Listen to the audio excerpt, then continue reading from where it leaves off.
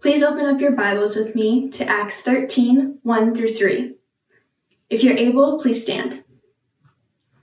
Again, I'll be reading from Acts 13, 1 through 3.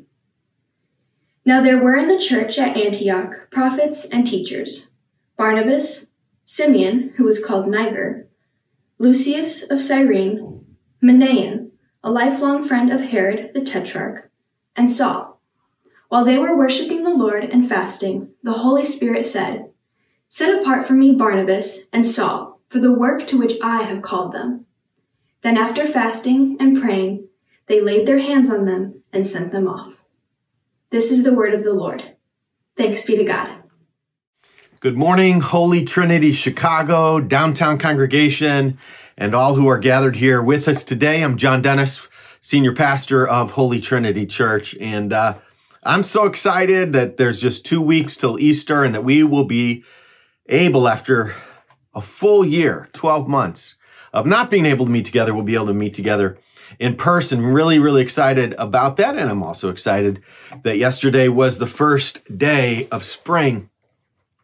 Well, last week we spoke a bit about getting connected to God's power, to the power source, and we spoke of the importance of prayer and the ministry of the word.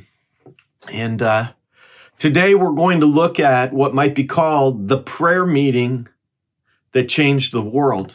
And the title of my sermon for today is, "What Might God Do?" The prayer meeting that changed the world. H.B. Charles, who is an amazing preacher today, some call him a modern day Charles Spurgeon, spoke on our men's retreat a number of years ago, and everybody got a book called It Happens After Prayer. And I just want to read to you a very quick sentence, a couple sentences here. He says, "Let me say that again."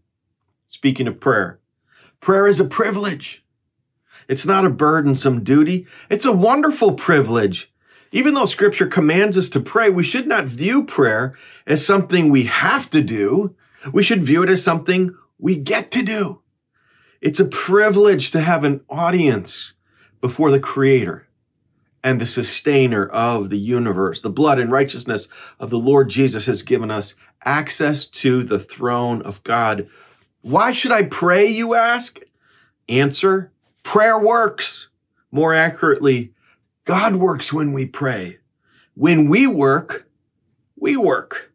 But when we pray, God works. Prayer is the slender nerve that moves the arm of omnipotence. Brothers and sisters, what might God do? I'm going to ask you to turn with me to prayer now and ask that God would have his blessing on this word as we look at Acts chapter 13. Let us pray. Our Father in heaven, we sometimes don't believe what H.B. Charles has said, that it is a wonderful privilege to pray. We find it burdensome. But today, Lord, I pray that you would show us how powerful the prayer was that this group prayed when they were together, and how that prayer has had a ripple effect that has affected the whole world. I pray this in the name of Jesus. Amen. In 1857, on July 1st, in the city of New York, a businessman woke up and began to read his Bible, and he wrote down in his journal a couple scriptures: "Be not weary in doing good," 2 Thessalonians 3:13, "and I can do all things through Christ who strengthens me," Philippians 4:13. And then he tells in his journal how he began walking around the city on that day. The idea came to his mind of having a prayer meeting from 12 to 1 o'clock that could be a beneficial meeting for business leaders. And so this man went on noonday on that day of the week and prayed for half an hour by himself. A week later, he came back on Wednesday, September 30th. There were 20 people present in his prayer meeting. And he says that he prayed that the Lord would incline many to come to the place of prayer. The next week, there were 30 to 40, and so on it goes. In this book called The Power of Prayer, the New York Revival of 1858, God did something absolutely extraordinary. Something that began in the room of prayer, in the closet of prayer, began to spread through the streets of New York, so that people were flocking to pray to God at the noon hour. And then it began to jump to other cities, this prayer movement, to Philadelphia, to Chicago, and then even globally to London and to Cambridge and to all over the world. A revival broke out that has impacted the whole world. And I say that because today our text speaks of a prayer meeting, the ripple effect of which we have felt in our own lives. If you want to put it in the negative, if the people of God in this room had not gathered these 5 leaders to pray, then God would have used some other way, but he chose a gathering of prayer to launch his global mission. And that's all I really want to communicate to you today. I want to show you why God would use this prayer meeting to change the world. I want to show you who was there, and then I want to show you what happened as a result of it. So we're going to look today at what I'm calling the prayer meeting that changed the world, and why God used it, who he used, and then how it was used. So keep your Bibles open to Acts 13 and follow along with me. First of all, I want to show you why God used this prayer meeting to change the world. Take a look at the text at Acts chapter 13, verses 1-3. And by the way, this is one of my favorite texts in the whole Bible, and God's used it in my life many times, so I'm excited to preach it. But here's what it says. Now there were in the church at Antioch prophets and teachers, and he names 5 people: Barnabas, Simeon, who's called Niger, Lucius of Cyrene, Manaen, a lifelong friend of Herod the Tetrarch, and Saul. And while they were worshiping the Lord and fasting, the Holy Spirit said, "Set apart for me Barnabas and Saul for the work to which I have called them." Then after fasting and praying, they laid hands on them and sent them off. The first point I want to make is very simply this, that God wanted a prayer meeting to be the place where he launches his global mission. God's heart has always been for the nations, all the way back to Genesis 12. When God speaks to Abraham, he tells him that he is to be a blessing to all peoples, to all families of the earth. The Great Commission is to go to the whole world. Here's what Spurgeon says in one of my favorite quotes from him. He says, "The Christian church was designed from the first to be aggressive. It was not intended to remain stationary at any period, but to advance onward," listen, "until its boundaries became commensurate with those of the world." And that's what God is doing in this prayer meeting.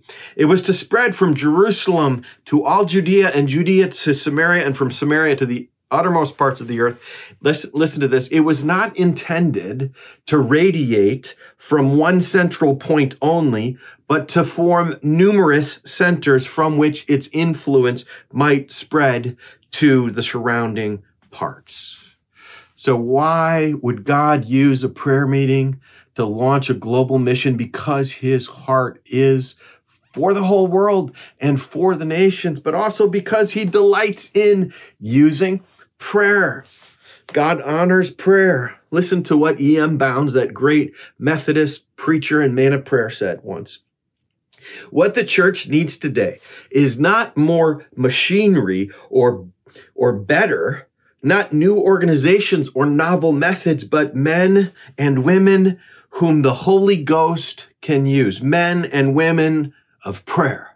Men and women mighty in prayer." The Holy Ghost does not flow, he says, through methods, but through men and through women. He does not come on machinery, but upon men and women. He does not anoint plans, but he anoints men and women of prayer.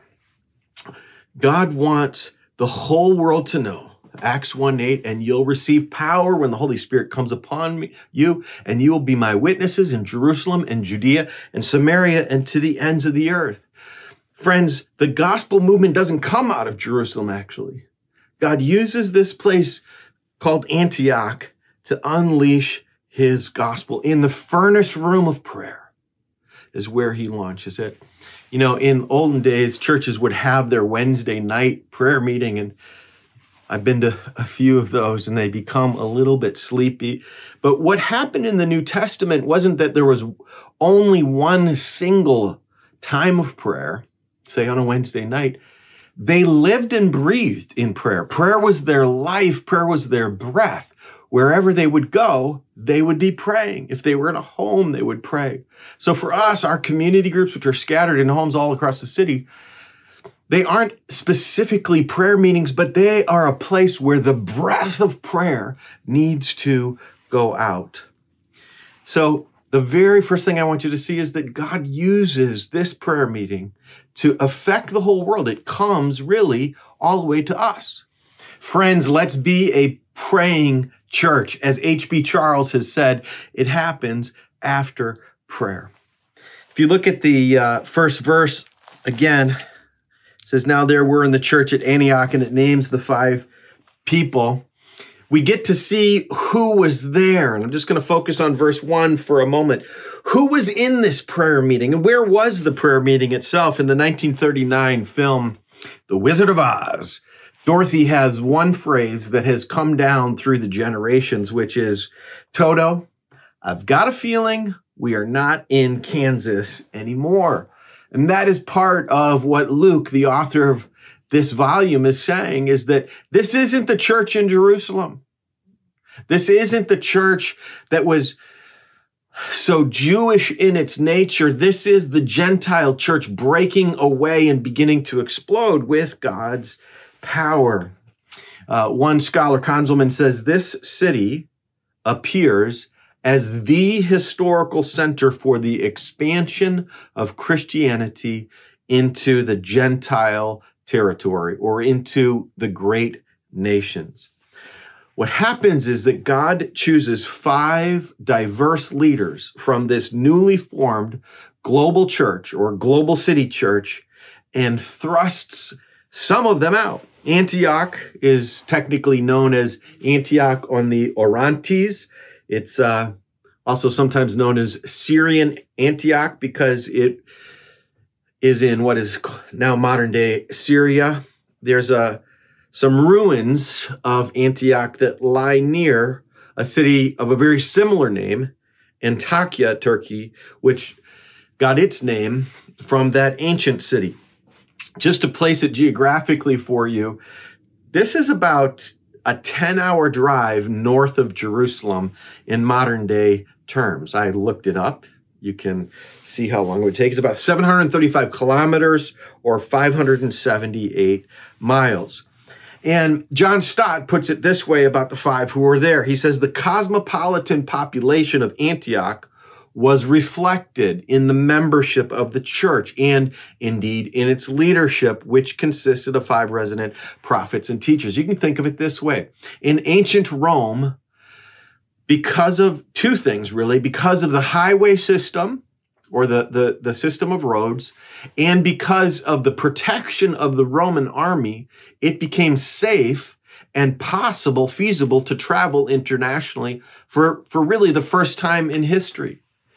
And so what happened is Roman encampments were planted at various cities, including at Antioch. And so people, lots of foreigners, would come there. In fact, what you're seeing in this description of the group is people that these 5 leaders, they're not from Antioch. They have arrived at Antioch, planted a church at Antioch. So I'm going to introduce them to you, but part of what you need to understand is that this group here, these 5 are geographically diverse, they're ethnically diverse, they're sociologically diverse, and they're culturally diverse, which also means because they're coming from these various regions of Asia Minor, they're culturally nearer to some of the places where they are about to go. They're described as what you might call word leaders. There's 2 words there, the prophets and teachers, but let's just take them one by one. Barnabas, what do we know about him? Well, we've already met him before. He's called the son of encouragement. He's one of those people that when you're around him, you feel encouraged. And he has become, in the narrative of Acts, he's become like a link to the Jerusalem church and a link to the Gentile church. He's become almost like a go-between them, or even between Jerusalem, the Jerusalem church, and then Paul. He's become sort of a link. He's the one that went and got Paul and brought him to Antioch in previous chapters. So in one sense, Barnabas is sort of the interim pastor of this church. He was until he got Paul. That's a little bit about him. And then we also know that Barnabas is from Cyprus. Now, Cyprus is just on the eastern end of the Mediterranean Sea. It's about 170 miles from where Antioch is. This is important where he's from because the very first place that the missionaries go on their journey is to Cyprus. He goes back to his hometown, and you can see that in Verse 4, they sailed to Cyprus, 170 miles. I don't think you can fly there directly today. Somebody try it. Brian McPherson, he's a pilot. I looked up on the internet. It's about a 5-hour flight on Turkish Airlines. Anyone want to go with me? I'd love to go with you. So that's Barnabas. Next person, and he's one of the ones that is sent out. Next is called Simeon called Niger. And this is what F.F. Bruce says. He says, why he was given a Latin surname is quite clear. The reason for the surname, apart from its Latin origins, can scarcely be in question. He goes on and he says, he was presumably of dark complexion. What Luke is showing here is that the gospel is moving forward and crossing geographical barriers, crossing ethnic barriers. I know it's a little bit anachronistic to speak of this, of crossing racial barriers. But what it's saying here, most likely Simeon is from sub-Saharan Africa.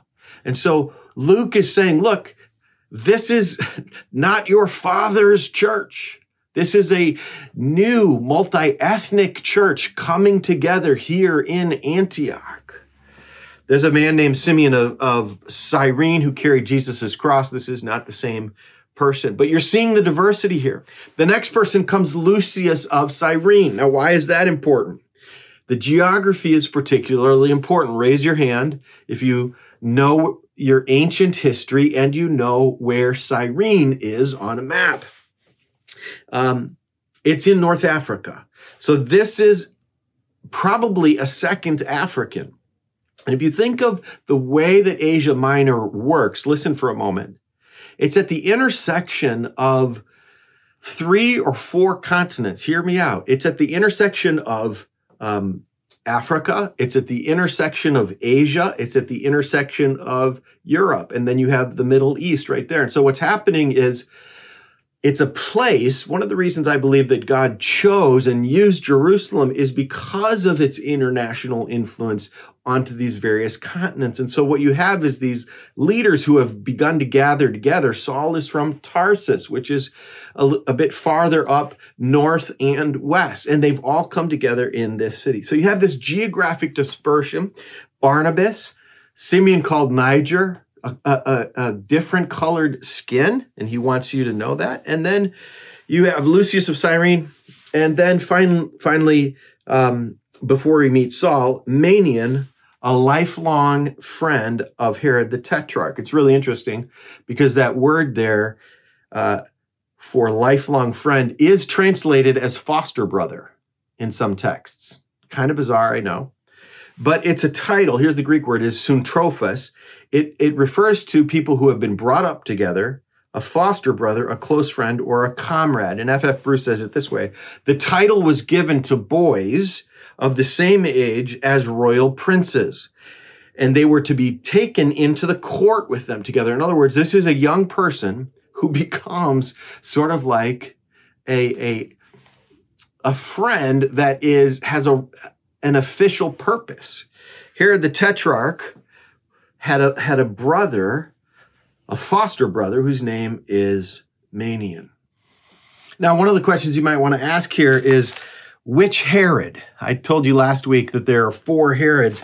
And if you remember, the previous section describes the death of Herod when he doesn't give glory to God. It says that an angel of the Lord struck him because he did not give God the glory. He was eaten by worms and he breathed his last, but the word of God increased and multiplied. Well, it's not that Herod, it's that Herod's father who Manaen was a friend with, which means the person that Manaen was friends with, a lifelong friend, described even as a foster brother in an official kind of court relationship. He's the one who killed John the Baptist. That's who he is. Herod Antipas. So again, we're not in Kansas anymore. Toto. Here's what F.F. Bruce says about this. He says, what a commentary this section is on the mystery and sovereignty of divine grace, that these two boys who were brought up together, one should attain the honor of a Christian leader, and the other should be remembered for his inglorious behavior in the killing of John the Baptist and in the trial of Jesus. What is Luke telling us? He's saying that the birthplace of modern missions came from this highly diverse group of people. Kent Hughes, one of my mentors, puts it this way. This was the church staff at Antioch, a racially integrated group of go-getters. Luke says in verse 21 that they were prophets and teachers. And Antioch was certainly where the action was. Hughes goes on and he says, this group was in microcosm what the church would become in the world. This was no accident, but the deliberate work of God.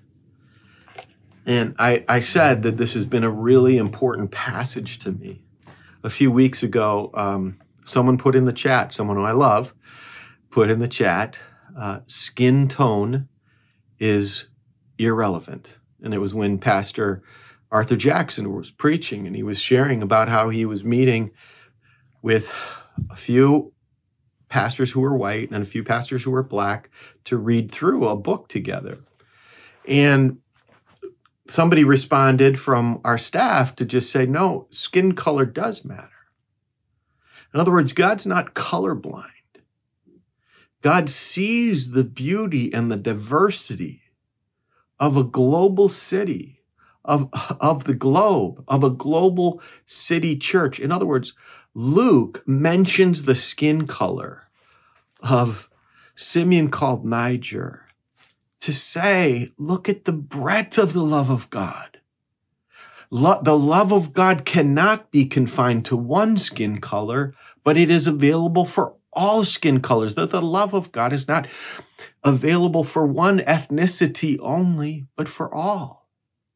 I believe in a multi-ethnic church, in a multicultural church, in part because of this text. Part of it comes from my own history and background, having two adopted sisters, having lived globally in different places, but part of it comes right from this text. In fact, in about 2003, I just drew a simple circle on a napkin or piece of paper with 5 X's on it, brought it to my colleague, Dave Helm, and said, Dave, I want to do this. He's like, what is this? And I said, this is the Antioch concept. This is people gathered from all different nations and continents forming a small team from which a church planting movement might be born. And friends, this is how I met Pastor Arthur Jackson. By God helping a dream to come true. Pastor Jay did the call to worship today.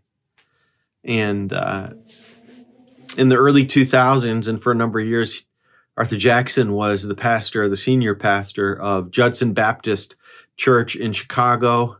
We met, I believe, in around 2002, preaching workshop, and then began to partner together a little bit between our two churches. And when we really began as a church to think about this vision, we called it the Chicago Project. And we felt like we needed to blow up our pastoral team. And so we said in 2005, we said, God, help us to be able to hire leaders that represent the diversity and the beauty, not just of the city of Chicago, but of the kingdom of God. And Pastor Jay was consulting with Steve Ehrenholtz, and I went out to lunch with him at the Berghoff. sat down with Pastor Jay and said, Arthur, tell us, as we begin to build a more diverse leadership team, what should we look for? And he wrote out a number of things. And then as Steve and I thought about it more and prayed about it, we realized that Arthur Jackson was who we felt like we would love to have on our team. So we called him up, and then I remember sitting down at his dining room table and then him seriously thinking about it. And what a gracious and humble move of this man of God. What he said is he wanted to give the last 10 years or so of his life to training up younger leaders. And in God's grace, he's allowed us to train up more than 100 interns. We're sad to see Ashanti go, but we believe that God has called him to go and do additional work. So Arthur Jackson has become a lifelong friend for me, and I would not want to do ministry without him. But it really came from meditating on this idea of God being glorified and sending out people to the end of the earth. There's a man whose name is Ray Bakke, who was a pastor for many years in the city of Chicago. And this was his conviction that what was happening in Antioch is happening in the great cities of the world. And this is what he says. He says, the whole world has come to cities. And this is what's represented in this leadership team. He says, when we moved to Chicago in 1965, we discovered that there were 63 nations in our high school, where our children would eventually attend. And that's when I began to ask, he says, the theological question, what is God doing? And he says, the people around him were getting burned out as pastors and leaders. He said, my urban pastor colleagues could find their meaning hardly in the buffeting and discouraging circumstances that were all around them. And he said he wanted them to widen their lens, their visual lens, to see that the whole world in the first century and today is coming to the cities for the first time, he says, in nearly 2,000 years of church history, Christian history. We could speak realistically, listen to this, of the global mission of local churches. Why? He calls it in another place, the revenge of the empire. The empire strikes back, where the world has migrated to the cities. So cities with their transients. Man, it's draining to say goodbye to people. I think of Michael, Goo, and Dee, and a guy named Jimmy that were all baptized together at Holy Trinity. Dee has moved to China. Michael has moved to Indiana. God has brought people through the doors of Holy Trinity Church and then called them elsewhere. I just want to say, brothers and sisters, don't get tired. Widen the lens of what God is doing in our city. Widen the lens of what he's doing through the church. I wish you could go to Chris and Katie Long's kitchen and see on their wall all the little pins that are in a map that show where people from all over the world have come to dine at their table. God is bringing the nations to the cities. Ray Bakke goes on, he says, we need a missiological definition of the city. The city is the place where the nations are gathering. So God says the gospel needs to go to the ends of the earth, and it is, but the ends of the earth have come to the great cities of the world. I think of friends that have walked out our doors, been in our homes from Brazil and England and Germany and Switzerland and South Africa and Canada and Australia. I got a text last week from one of our pastoral residents, his pastor, and he's planting a church in Pretoria, South Africa right now. That is where he is from. It's challenging to say goodbye. Don't you think it was hard to say goodbye to Saul and Barnabas on that day? The nameless ones are the ones who had stayed, but I am so grateful for the prayers of the people of Holy Trinity over these last 23 years. and holding people loosely in their hands. Why this prayer meeting? God used it because of his heart for the nations. He wanted the movement to begin in this furnace room of prayer. And why did he use these leaders? Because he wanted a diverse microcosm of the world. From Africa, from Europe, from Asia, to be sent out. And then what happened? Well, God moved. It happens after prayer. You know, John Stott was an amazing pastor in London for many years. And I was looking at his biography this week, reading a little bit of it, rereading some of it.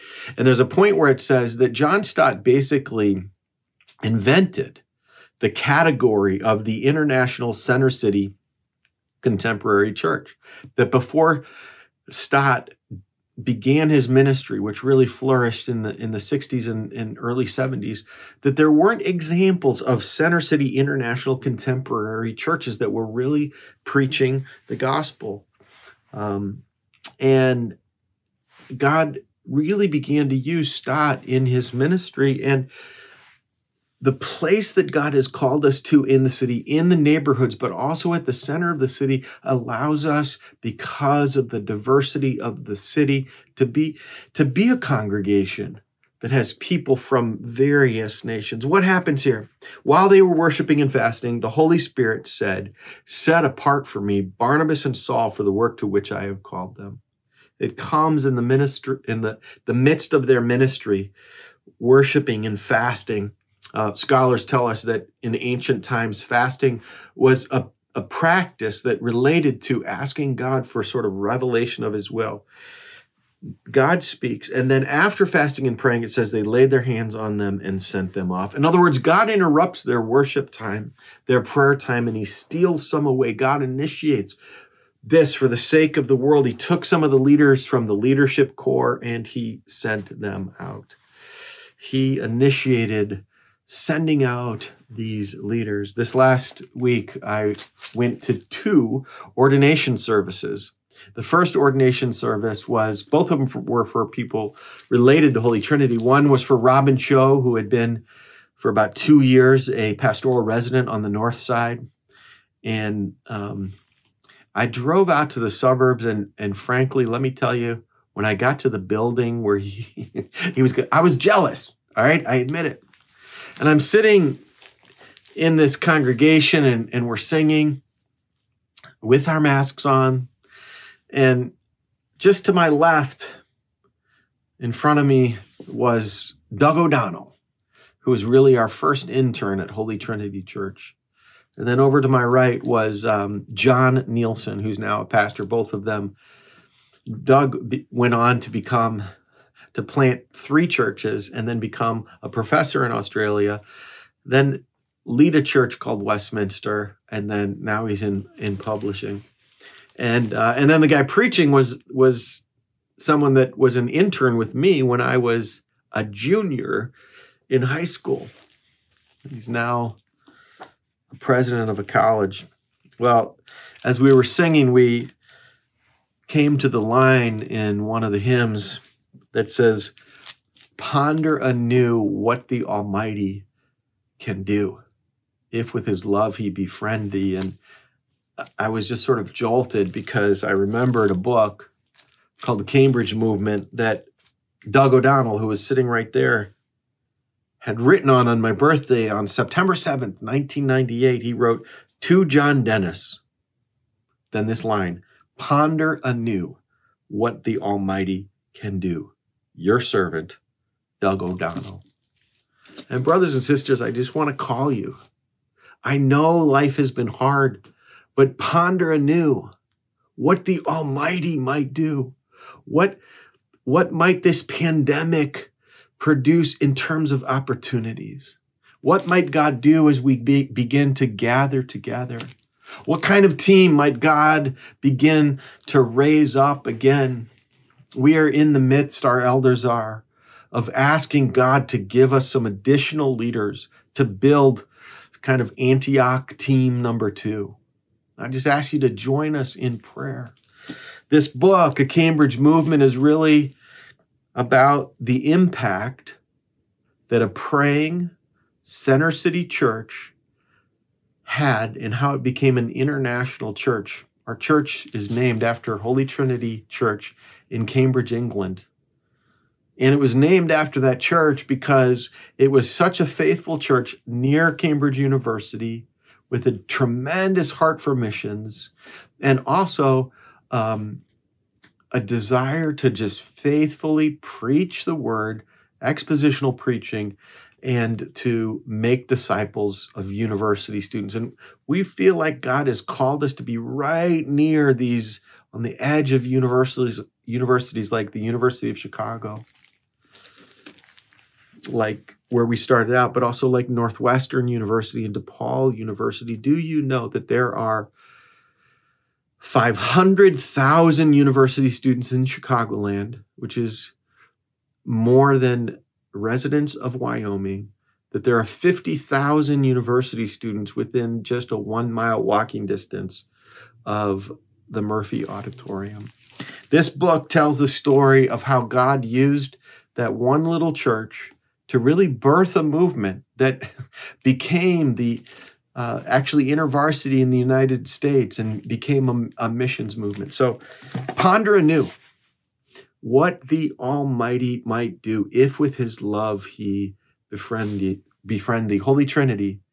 What might God do if you become and continue to be a praying person? How might he touch the world through you? Will you pray with us that God would give us a building in the center of the city, that he would allow us to purchase Murphy Auditorium as a once in 100-year opportunity to send out leaders, to raise up leaders. Love you, Holy Trinity. Let's bow our heads in prayer. Our Father in heaven, help us to ponder anew what you might do. Thank you for this amazing text here, Lord, which speaks of your very, very powerful energy in the world. We love you. We pray that you would bless us in Christ's name. Amen.